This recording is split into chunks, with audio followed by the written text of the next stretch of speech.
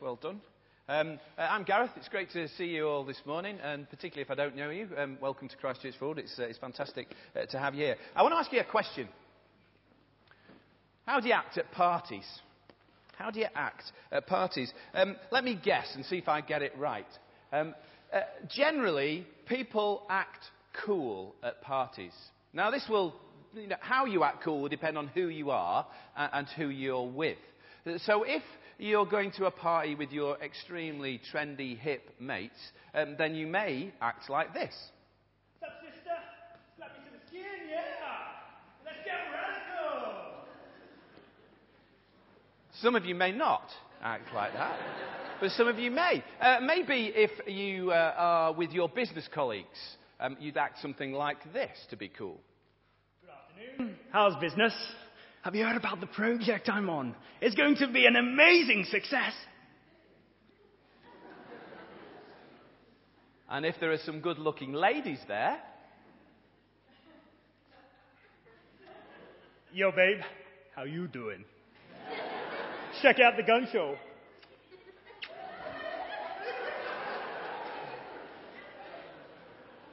Yeah, there's a few people pointing. He does that. Somebody does it down there. We will act cool when we go to parties. One thing, though, you definitely won't do when you go to parties is tell somebody that you're struggling. You won't announce that things are going wrong. So you won't hear people at parties saying... I'm a bit fed up at the moment. You know, money is tight. And things just aren't going well with my wife. I'm really worried what's going to happen. In fact, what we tend to do is focus on other people's problems to hide our own. So this is a conversation you may find at parties. Come here. Have you heard about Fred? Isn't it terrible? I would never do anything like that. Let's be glad that we're not like Fred. Why can't he be more like us? Thank you, Julian. Well done. We do, at parties generally, what we do is we hide our bad bits and we impress what we think are our good bits on people. If you carefully think about what you're like at parties, then it probably highlights the things that you are most bothered about. And if I'm honest with you, the thing that I'm most bothered about is me. Often the thing that we're most bothered about is ourselves. And how we act at parties highlights that.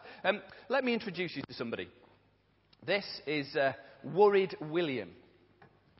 There he is. He's looking pretty worried. Now, Worried William, like a lot of us, is a little bit bothered about how he acts with other people. See if you can spot something of yourself in how Worried William feels. He worries that he gets uncontrollably cross with some people. People who really peck at his head and bug him. He's worried about that. Why does he get so cross with them? William is worried about the moaning he does.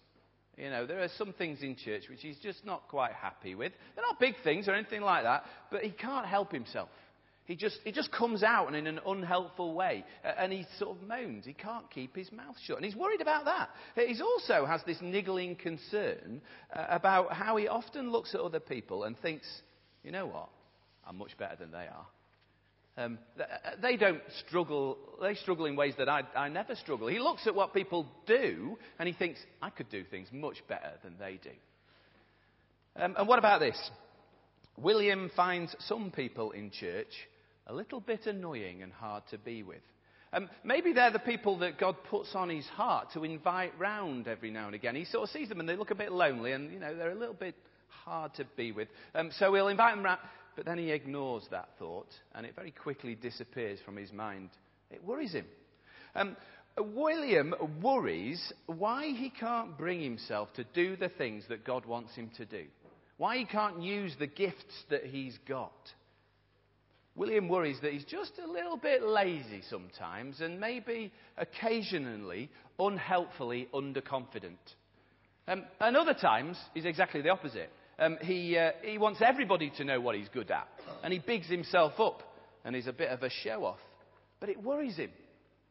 Are you a little bit like worried William sometimes?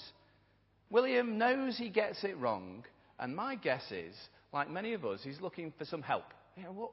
What can I do to change those things? This, though, is ignorant Ian. There he is. Ignorant Ian. Somebody's... Boo! Hiss. Ignorant Ian. He's got all the same issues as William has. Problem is, he doesn't know it. He just doesn't know it. His conscience just tweaks every now and again with some of the things that he does, but he just carries on with life, putting himself first, coming to church, making sure he looks cool, and thinking that everything is okay. That's ignorant Ian. Now, both worried William and ignorant Ian could do with listening to 1 Corinthians 13, the Bible reading that we're going to be looking at today. And in 1 Corinthians 13, Paul, an apostle of Jesus, writes to Christopher Corinthian. Now, those of you who've been around for the last few weeks will know Christopher Corinthian quite well. But just in case you don't and you haven't been here, let me fill you in on him. I think I've got some slides for this. There he is. Okay. You can find, reading the whole of the letter, all these things about Christopher. Christopher's a bit of a big head who boasts about himself. He even boasts about some of the bad things that he does occasionally. He's not patient with other people. He's even been known to take his Christian brothers to court. He insists on eating meat in a way that causes other people to stumble, just because he wants to eat it like that. He acts rudely, doesn't wear the right head coverings in church, and he takes communion without thinking about other people or waiting for them to turn up.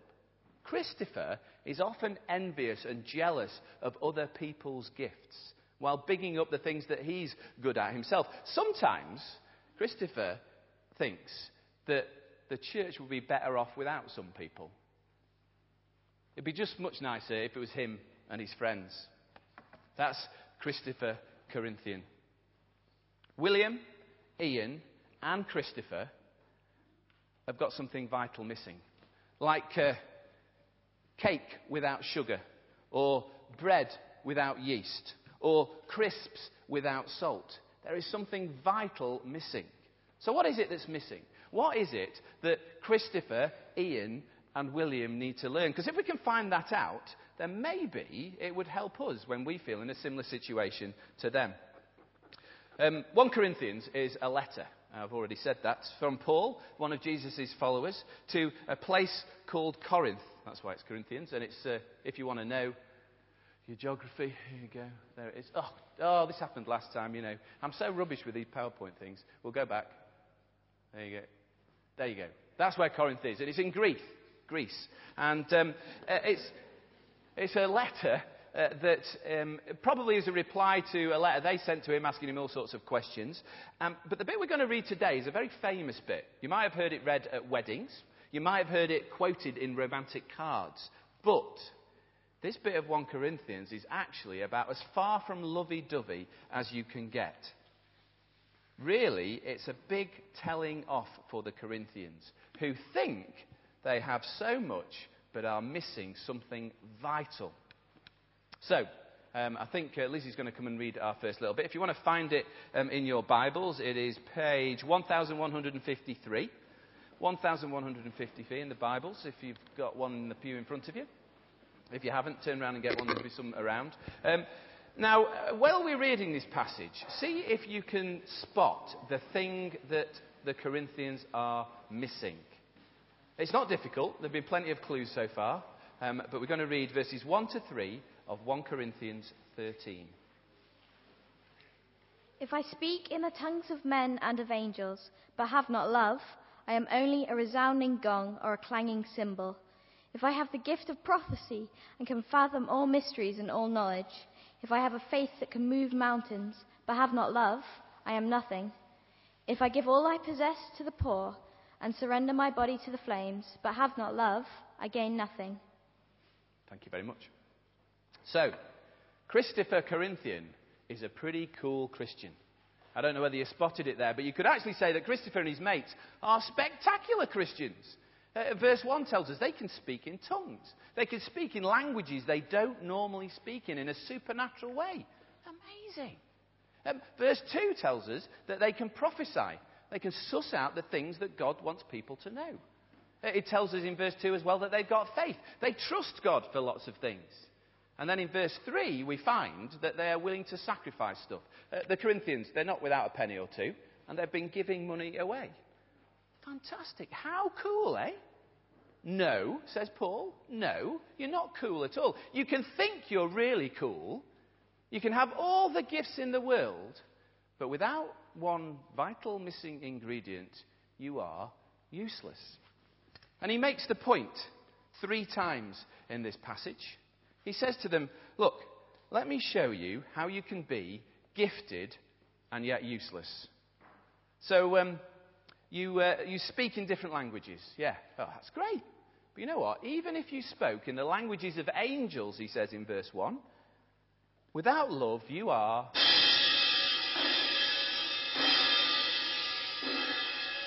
really loud, like a clanging gong, and actually quite annoying. I mean, it's useless for anything, isn't it? And actually, it gets very annoying if it carries on, Julian.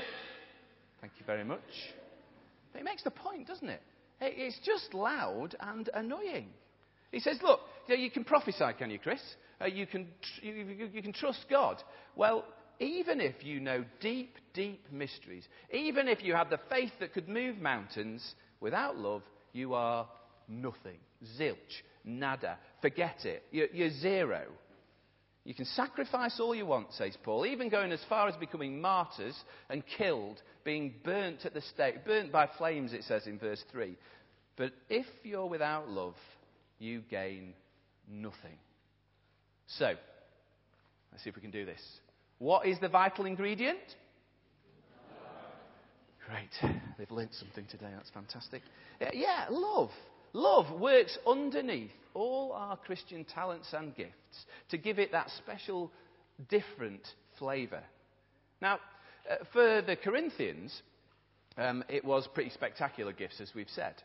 But it doesn't always have to be spectacular ones. Different churches will have different gifts. Some of them will have spectacular, some of them won't. For our church, it's probably like to be something like knowing our Bibles really well. You know, we're able to tell Bible stories to our friends. We're able to quote verses at them. But you know what? If we take that gift of knowing our Bibles really well and we add a generous helping of love, then what could have been a lecture suddenly becomes a shared experience of learning about God. Sometimes we're quite good in our church at pointing out what other people get wrong. And that can be a gift, actually, spotting those sort of things. But you know what? If we take some love and add a pinch of love to that situation, then discipline suddenly becomes discipleship. If you, whatever your responsibilities are, whatever job you do, whatever talents and gifts you have, stir in some love, then all those things which could have been useless become extremely useful. Love is the vital ingredient. How to be gifted and useless? Get rid of love. Let's see what happens.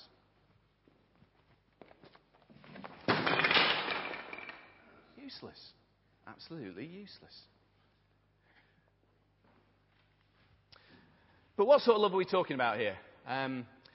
Let's see what the Bible says again, shall we? Lizzie, can we have you out again? We're going to look at the next little bit in this passage and see if you can work out why Paul would choose to describe love in this way to the Corinthians, knowing what they're like. Love is patient, love is kind. It does not envy, it does not boast, it is not proud. It is not rude, it is not self-seeking.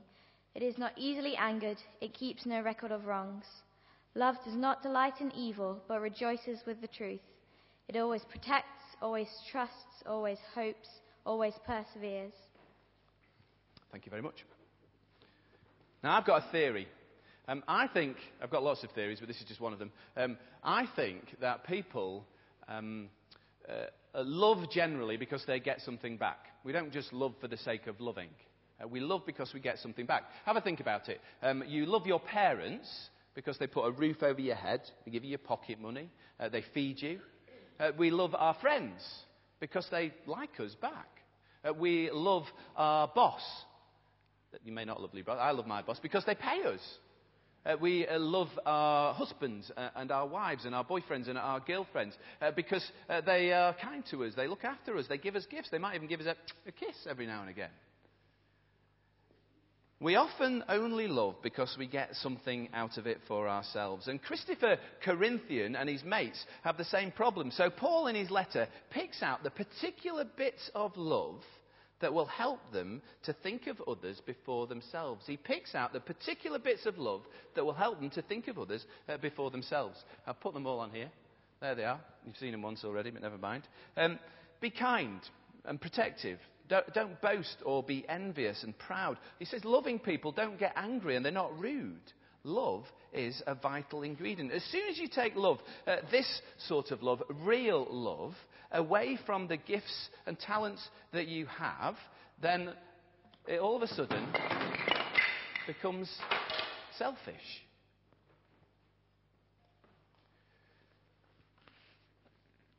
How to be gifted and selfish. Have not love. However, if you add a generous helping of this sort of love to your charitable giving, say, well, all of a sudden something that could have been a boast becomes real generosity. How about if you have one of those situations at home where things are really tough, people aren't getting on? Well, add a pinch of love to that, and you'll find that what could have been hatred very quickly turns to a possibility of forgiveness. If you stir in love to all that you do, then you'll find that instead of being selfish, you become selfless. How to be gifted and useless? Well, get rid of love. How to be gifted and selfish? Get rid of love. But there's one more thing our friends need to know about this vital ingredient, and it's this. In the end, love is one of the few everlasting ingredients. In the end, love is one of the few everlasting ingredients. As we read our next bit, I think Ned's going to come and do our next bit of Corinthians for us. Yep, do you want to come out? As we read this bit, see if you can spot what happens to Christopher Corinthian's gifts that he thinks are so cool. See if you can spot what happens to them. I'll be asking somebody a question, so listen carefully. Love never fails, but when there are prophecies, they will cease. When there are tongues, they will be stilled. When there is knowledge, it will pass away. For we know in part and we prophesy in part. But when perfection comes, the imperfect disappears. When I was a child, I taught like a child, I thought like a child, I reasoned like a child. When I became a man, I put childish ways behind me. Now I see but a poor reflection as in a mirror. Then I shall see face to face. Now I know in part, then I shall know fully, as I am fully known. And now these three remain, faith, hope, and love. But the greatest of these is love. Great, thank you very much, Ned. So what happens to Chris's treasured gifts, the things that he thinks are really fashionable and make him look good? Did anybody spot it? Anybody want to hazard a guess? Sorry? I didn't quite hear that, Kath. What did you say? It's love. But what happens to his gifts? The ones that he had that he thought were so good? They disappear. Thank you very much. They disappear. It's there in verse 8. Look, he says they will pass away. They'll be stilled. They'll cease. In verse 10 it says they'll disappear. But some of them will remain, like Catherine said.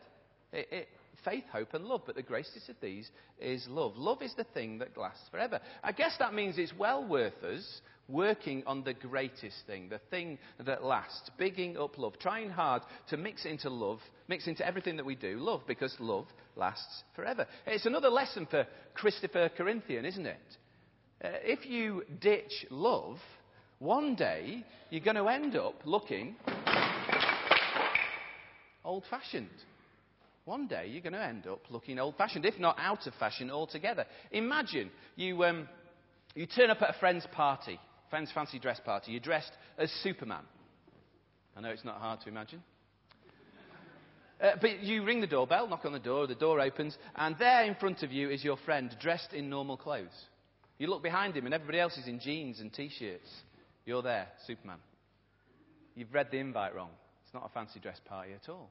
How bad would that be? You'd feel so stupid. You'd feel so daft and so silly.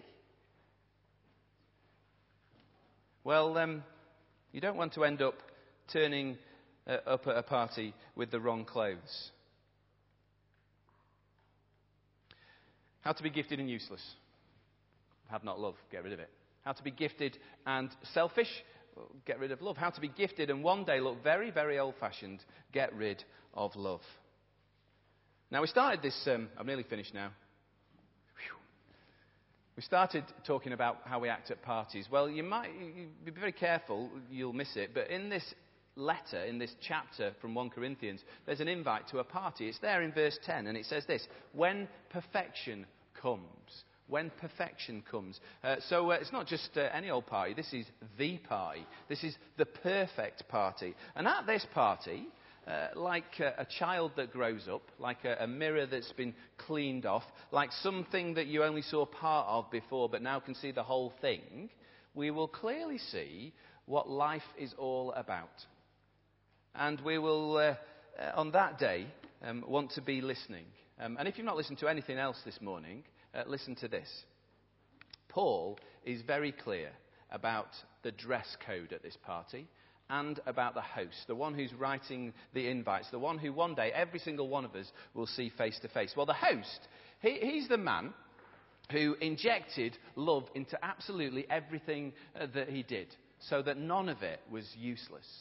He's the man who embodies all those things that we've seen. I've turned it off for some reason. All those things that we've seen about love from verses 4 to 7. He was selfless, not selfish. In fact, so selfless that he was prepared to die on a cross, as we sang about earlier on, for the way in which we forget to love quite often. He's the man who makes and models love that will never, ever go out of date or get old-fashioned, that will satisfy forever. Of course, it's Jesus. And today, like every day, Jesus puts an invite out there. You know, it's there every day for every single one of us. He says, look, I love you. I know you mess it up. I know you don't love as you should. But I've sorted that. So come on in. Come on in. Come to my party. And the dress code at this party, this perfect party, well, verse 13 of our passage tells us it's the greatest thing. It's love. Now, how good is that? Who wouldn't want to go to a party where everybody is dressed in love, where love is at the centre, where love carries on forever? That's the sort of party I want to be at. So what should you do? Well, I reckon two things. First thing is, if you've never accepted this invite, have a really good think about it. It's the best thing you could ever do to trust in Jesus. And the second thing is, if you have accepted it, well, start getting those glad rags of love on now. Get ready for the party. So, Christopher Corinthian, spend time dressing in lots of love.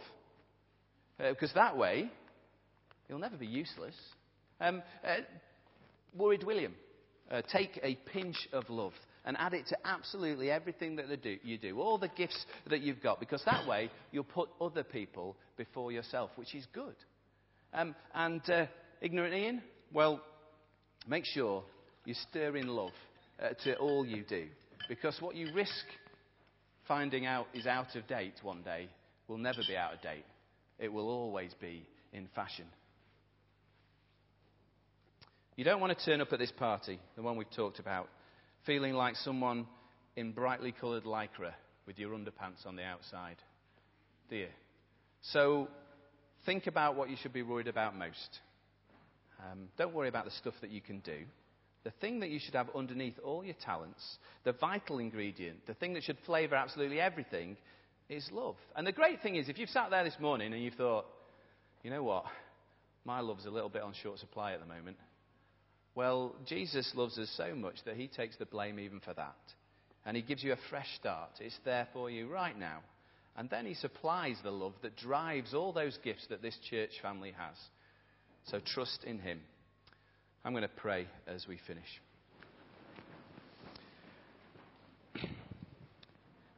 Heavenly Father, thank you so much for loving us first through Jesus, so that we can be secure and free to love you back, free to love others as ourselves. I just pray, Lord, you'd help us to do that more and more. In your name. Amen. We're going to sing